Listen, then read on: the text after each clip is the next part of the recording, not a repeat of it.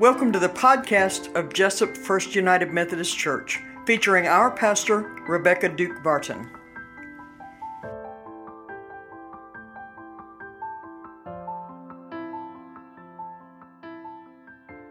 We're so glad that you're joining us here at Jessup First United Methodist Church. We are officially in hurricane season now. It's the time of year when we start obsessively watching the weather, checking our weather apps. We want to see where Jim Cantore is. I wish this was a year he could just sit out along with the rest of us. One has already made its way up the coast, and even when it was downgraded from a hurricane, the wind and the water still managed to create havoc, leaving so many people without power.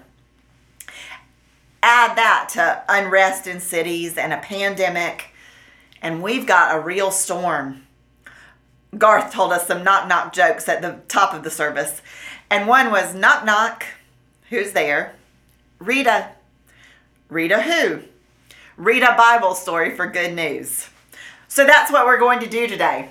Read a Bible story and hear the good news. This is from Matthew 14, beginning at verse 22. Immediately, Jesus made the disciples get into the boat and go on ahead to the other side, where he dismissed the crowds. By the way, the crowds are the 5,000 who have just been fed. That's where we're picking up in the gospel story. So he dismisses the crowds, and then verse 23, and after he had dismissed the crowds, he went up the mountain by himself to pray. When evening came, he was there alone. But by this time, the boat, battered by the waves, was far from the land, for the wind was against them. And early in the morning he came walking toward them on the sea. But when the disciples saw him walking on the sea, they were terrified, saying, "It's a ghost!" And they cried out in fear. But immediately Jesus spoke to them and said, "Take heart, it is I. Do not be afraid." But Peter answered him, "Lord, if it's you, command me to come to you on the water." Jesus said, "Come." So Peter got out of the boat, started walking on the water, and came toward Jesus. But when he noticed the strong wind, he became frightened, and beginning to sink, he cried out, "Lord, save me!" Jesus immediately reached out his hand and caught him, saying to him, "You of little faith, why did you doubt?" When they got into the boat, the wind ceased, and those in the boat worshipped him, saying, "Truly you are the Son of God." This is the word of God for the people of God. Thanks be to God. I think it's a contractual obligation to tell a walking on the water joke when we read this story. Lots of those jokes start off with a minister, a priest, and a rabbi in a boat. You've probably got a favorite one to tell. But here's one I found funny. A girl growing up in Wisconsin was told her whole life that all of the women in her family could walk on water on their 21st birthday. She never really believed it, but when her 21st birthday came, she had to try. She stepped out onto a lake and promptly fell in. When she came back home soaking wet, she asked her mother to finally tell her the truth. Nobody else could walk on water, can they? Her mother said, "Oh yes, we all did. Of course, the other women in the family were all born in January when the lake is frozen. Your birthday's in August." That is for real about winter in Wisconsin, y'all. I had a friend who lived in the northern part of Wisconsin, and we went there one spring break in March. It was not spring in Wisconsin. And we drove a car out on the lake. A car! Now, of course, I didn't trust it. I had driven my car to Wisconsin for our spring break. But we don't have lakes that freeze like that in South Georgia. And I wasn't going to test it with my car on frozen water. But she felt sure, and so we took her mom's car. We drove out onto the frozen lake. Who knew I'd not just be walking on water, but driving on water? It's funny that this Bible story has become such a source for jokes, but it isn't much of an inspiration for paintings. N.T. Wright says this is so surprising because you would think it would be inspiring with the storm raging and Jesus shimmering and the disciples on the boat and Peter between glory and terror trying to step out. But he says maybe this is because Peter doesn't come off great in the story. The disciples are cowering in the boat, and Peter is starting to sink. But the truth of the matter is, I'm impressed with Peter for stepping out in the first place when he saw Jesus coming. Because I don't know that I would have trusted the water. Note the timeline in the gospel. They've had a long day. Jesus went away in the evening to pray. And the disciples got in the boat and spent the night being shaken by the storm. And then comes Jesus in the early morning, and they think he may be a ghost. It's been a long night. I totally understand not taking that first deep step out into the water when you aren't sure that the water can hold you. But the truth of the matter is, it's not that Peter could trust the water. It's that he could trust Jesus. N.T. Wright says this is actually a perfect picture of the life of faith, mixed with some doubt. A lot of our story as disciples is deciding whether to get out of the boat, taking a great step forward toward Jesus in faith, but then taking our eyes off Jesus, even for a moment, and finding that Jesus has to rescue us yet again. We are learning about faith and trust as we go, and knowing that our trust can't be in the water and the storm, but instead our trust is in the Lord Jesus Christ. This story in Matthew is almost a sequel to what happened in Matthew 8. Remember that? There was a storm then too, because that's what happens on the Sea of Galilee. Storms come up without warning. That time, Jesus was in the boat with his disciples, but he was asleep when the storm came up. There are some people who can just sleep through anything. Storms, a screaming alarm clock. Can I get an amen? If it is lightning in the middle of the night, I am up.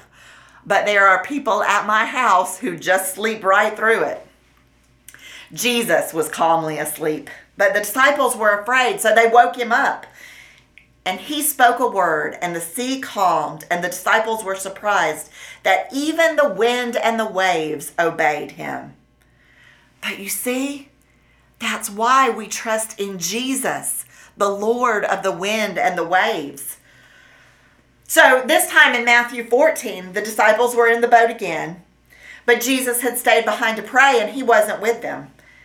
And they were afraid again. But Jesus, coming to catch up with them, came walking across the water, again calm in the storm. It's a good reminder for us, hurricane season though it is, that Jesus is the Lord over the wind and the waves. Jesus remained calm in the midst of the storm, and he spread his calm to the wind and the waves and to the disciples themselves. Take heart, he said, it is I. Do not be afraid. Peter doesn't stay up the whole time. There's this moment of terror, but he still knows where to turn. "Oh Lord, save me," he cries out to Jesus. He doubts his ability to walk on water. That experiment failed. But he doesn't seem to doubt that Jesus can save him. And so he gets back in the boat and worships Jesus along with the other disciples. It wasn't wasted time for him. It wasn't a crisis of faith. It just showed him to always focus on Jesus. Jesus alone can save. It is I. Take heart. Do not be afraid. That's a word I think a lot of us need. There's been such an ebb and flow to the last 4 months. We've all been in the middle between glory and terror. I honestly had one of the most spiritual Good Fridays that I've ever had. Because, of course, I preached a Good Friday sermon, but we recorded it ahead of time. And so during those 6 hours on Friday, all I had to do was contemplate Jesus and the love he has for us and how he saved us on the cross. And Pentecost, I had a lot of time to celebrate the work of the Holy Spirit and to reflect on what the Holy Spirit is doing in my life and in the life of our church and in our world. I've had some really spiritual times of having my eyes completely focused on Jesus in the last 4 months. But then, in some ways, this time is busier than ever as we try to figure out how to do things differently. And I'm frustrated because I can't see people when they're in the hospital. And I don't know about you, but all of the little decisions that have to be made are hard. Have I been exposed? Is that exposure too close for me to go out? Do I need to stay home a few days? So many small decisions that have to be made. And we go back and forth between these moments of totally focused on Jesus and moments of looking at the storm. Lord, save me. It's my cry just as it was Peter's. Lord, save me. I want your calm, your peace to wash over me. I know I need Jesus. When I focus on Jesus and his calm and his peace and his glory, that's what I experience. That washes over me. I may not be sure what to do in the storm, but I am sure that Jesus is in it with me, and I trust in him even in the storm. The old gospel song says, sometimes he calms the storm, and sometimes he calms his child. His words are so comforting. Take heart, it is I, do not be afraid. When you know it's Jesus, it changes your perspective. Do not be afraid, not because there's no storm, but because Jesus is in the storm with you. When we focus on Jesus and not the storm, our life is so much better. We don't have to be afraid. Now, because Jesus is Jesus, he calmed the storm and saved the disciples. But do you know what else happened? When Jesus calmed the storm, it didn't just help the disciples in the boat. He helped everybody on the sea. Those are the words of Charles Spurgeon, and I love it, don't you? The thought that what Jesus does for us isn't just for us, but it's intended to be a blessing for the whole world. A boat has been used as a symbol for the church for centuries. If you stop by our sanctuary and look at our kneelers that tell the story of Jesus, it goes all the way to a boat that symbolizes the church. You should stop by the sanctuary and see. So this is one of those times when you can see in the Bible that Jesus is blessing his disciples and eventually the church to bring hope and help to everyone else. We are blessed to be a blessing. It's exciting to think that we're part of that as the church, part of a group that's so focused on Christ that we can help everyone else. What Jesus does for the church helps the whole world. I think that's so important as we tell our story right now. All of that I've already said about Jesus calming our hearts and bringing peace, that's not just for us personally. That's for us to be salt and light in the world, to share that message in a world that's in the midst of a storm. It's so important for us in the church to keep our focus on Christ. We need to tell people, as the scripture says, what kind of man this is. When we look at the storm, we become afraid. We panic. All we can talk about is the storm. When we look at Jesus, though, there's calm. There's peace. He is the kind of man who can speak calm into the winds and the waves and the storms of life. Some Christians have taken to calling this Corona tide, as though it were a liturgical season of the church. We know how to tell our story in Easter tide, in Christmas tide, but in Corona tide, we're having to figure out a whole new way to tell our story. We're in a storm, but we can't let the storm become the story. We acknowledge storms, but they aren't our story. Jesus is our story all day long. Jesus is the church's story. This is my story. This is my song, praising my Savior all the day long. We can have that blessed assurance in our hearts and lives that then spread as we tell the story of Jesus. There will be times when the seas are choppy, but Jesus is the one who brings calm. Our Bishop Lawson Bryan says we in the church have a tendency to lose faith, to take our eyes off Jesus. But he uses the metaphor of thermostats and thermometers. And so we have a choice about how we'll be in the midst of a storm. So a thermometer can only reflect the temperature of something else. If things are hot, the thermometer runs up and gets hot too. The thermometer in August is nothing but hot. But all the thermometer can do is tell you that news. The thermometer can't do anything about the heat to cool it down. But there is something that can help do something about the heat, and that's a thermostat. We know that in August in South Georgia better than anyone else. I check mine every night before I go to bed because I want to sleep at a cool temperature. The thermostat sets the temperature. You see what I mean? We can be a thermometer. We can see the world around us angry and upset, and we can take that on too. We can get upset and afraid and angry. Or we can be calm in the storm. We can bring peace when there is anger. We can be the cooler voice in a situation. We can set the temperature in the room. We can be a thermostat. We can bring calm as we walk in the presence of Jesus. You see what I mean? We have the opportunity to be the calm voice. And that is what God is calling us to do. The bishop shared with us a story of Reverend James Howell in his inner city church that had a storm when kids came to youth group and they were drunk. People in the church made a choice about how to react. So this is what he said. The thermometers were furious. They reacted immediately. Those kids are worthless. What is wrong with the parents? Get those kids out of here. We can't have that in our church. You can imagine the comments, the anger that came.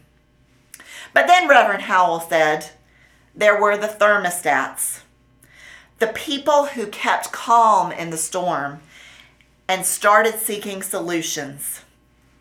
This is our community. These are our teens. What can we do to help them? How can we make a difference in their lives? If they're teenagers and coming to church drunk, there's something that we need to do to help change in their lives. We need to help calm their storms. So they came up with all sorts of plans about how to help those kids. People who know that Jesus is the one who calms the storms can stay calm themselves, even in the midst of a storm. Because we remember, Jesus is our story. Not the storm, but Jesus, the one who is Lord of the sea and the waves. Do you know we have a mission statement in the United Methodist Church? Our mission is to make disciples of Jesus Christ for the transformation of the world. So if you're part of this church, you're part of a mission. But the truth of the matter is you don't have to be Methodist to be part of that mission, because the mission of the church is to make disciples of Jesus Christ, to go into all the world and make disciples. That's what Jesus told us. We're all in the same boat as Christians. We are all on the team. You are the church. And you personally can help us all keep our eyes on Jesus, the one who calms the storms. Carolyn Moore of Mosaic United Methodist in Augusta says this: Jesus calls us the salt of the earth. Salt isn't a spice. It's more important than a spice. It's made up of basic elements. You've got to have salt in your body for it to function properly. So when Jesus said, "You're the salt of the earth," he means that we're essential, not just for the good of the church, but the good of the whole earth. You'll remember that Allison Evans from the Methodist Children's Home came to speak to us at the beginning of Coronatide. It was the week that everything was starting to shut down. But she came and talked to us about the work at the Children's Home, how they are salt and light for the world and for this group of children. Allison, I've heard before, tell an incredible story about a hurricane that came through Florida and Georgia. It was a couple of years ago. In fact, it might have been Hurricane Michael. So Macon is our main campus, but they have homes in St. Mary's and Columbus and several other places. So she brought all those kids to Macon. The children's home in Florida had to evacuate to Georgia. That was 106 people. So Allison found a way to make room for them at the children's home in Macon. We have a center at the children's home that has a large kitchen. Community organizations in Macon meet there. In fact, I went to a wedding there one time. They just serve a lot of really good meals. So during the hurricane and when they had all of these evacuees at the children's home, the kitchen never stopped functioning. They said they could feed a crowd, so come on. That's what Jesus' people know. You can feed a crowd, right? Magnolia Manor of Macon is right next door to our children's home. That's our ministry for senior adults. Their generator didn't work well, so the children's home kitchen fixed for them too. The storm came through over the weekend. Monday and Tuesday came, and then it was Wednesday and things were calm. And do you know what Allison Evans had the children do?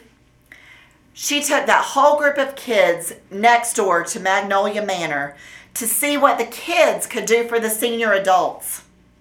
I love that the children's home is teaching kids that they can do something to help. They can be a thermostat. They can make a difference in the world and bring peace and calm and joy as they go about.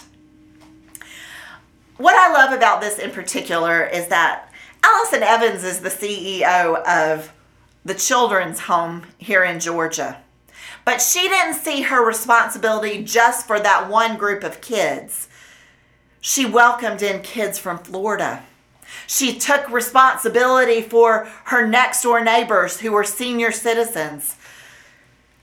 She is definitely a thermostat. She sets the temperature for the children's home and for a ministry that can extend to others.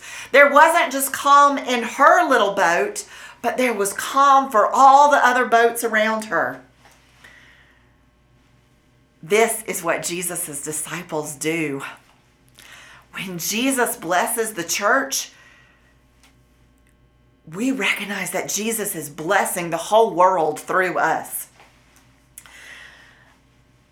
Allison talks about her work at the children's home, and she says one of the biggest troubles that many of these children have as they become adults is holding down a job because they come from families who have been through storms. And they haven't always been part of families where work is a priority. So teaching them a work ethic is part of the way that they raise kids at the children's home. They give the older ones a job and let them earn money because the children's home hosts a lot of functions in that great kitchen that they have. They teach them to save a third for long term, save a third for a short term goal like an Xbox, and then they have a third that they can spend on their needs as they go along. At the children's home, they are speaking to these kids who have been through storms and calming them and pointing them to Jesus. Because it really isn't the disciples who calm the storm, but it's the disciples focused on Jesus, and He calms the storm. He brings peace. He is the Lord of the wind and the waves. I'd imagine if you work at the children's home, you know every day that you are making disciples of Jesus Christ for the transformation of the world. And that's our boat too. The Children's Home, Magnolia Manor, this church, our community. We want Jesus to calm our storms that we're in, and by doing so, help all of the other boats on the sea. Last week, we talked about the importance of fervent prayer for the church. We read Acts 12, and Peter, again, he was in the middle of that story. But he had learned something about Jesus from staying calm, because the night before, when he should have been executed, he was sound asleep. At the 8:55 service last week, Rhonda picked a song that started with this message on the screen. If God answered the prayers you've been praying, would it change anyone's world but your own? This is about the fervent prayers that you pray. They are meant to be salt. They are meant to calm not just your boat, but the whole sea. If God answered the prayers you've been praying, would it change anyone's world but your own? I want us to spend a moment here in prayer. And I want us to pray not just for the storms that are in our own life, but also for the storms that are going around on the seas for everyone. Will you pray that the one who speaks to the wind and the waves will speak into your own heart and bring you calm and peace? Pray that prayer. Lord, calm my heart. Bring me peace, Lord. Help me to not worry, but to focus instead on you. Now pray that the one who calms the sea will wash away the pandemic and heal all those who are sick. Lord, as we keep our eyes focused on you, we pray for our whole world. Lord, wash away this pandemic. We see it getting worse and worse, but Lord, we need you to make it better. We need you to wash it away. We pray for all of those who are in the midst of it, who are sick, who have family who are sick. For those who work in the hospital, for doctors and nurses and people who clean up. Now pray that the Lord of the universe would help all of those who have decisions to make in the midst of the pandemic. Lord, we lift up to you all of these decisions that have to be made. Lord, we lift up our school system. We pray that you would pour out your Holy Spirit on all the decision makers. We pray for administrators and teachers and our precious children who are scheduled to go back to school. Lord, we pray that you would put our eyes on you as we make decisions. We pray for all of those in government, for our leaders. Oh, Lord, give us your godly wisdom. Now, pray for the church. Pray that the Lord of the universe will give us a heart to be the salt of the earth, to be the thermostat, to set the temperature, to bring calm. Let's pray that prayer.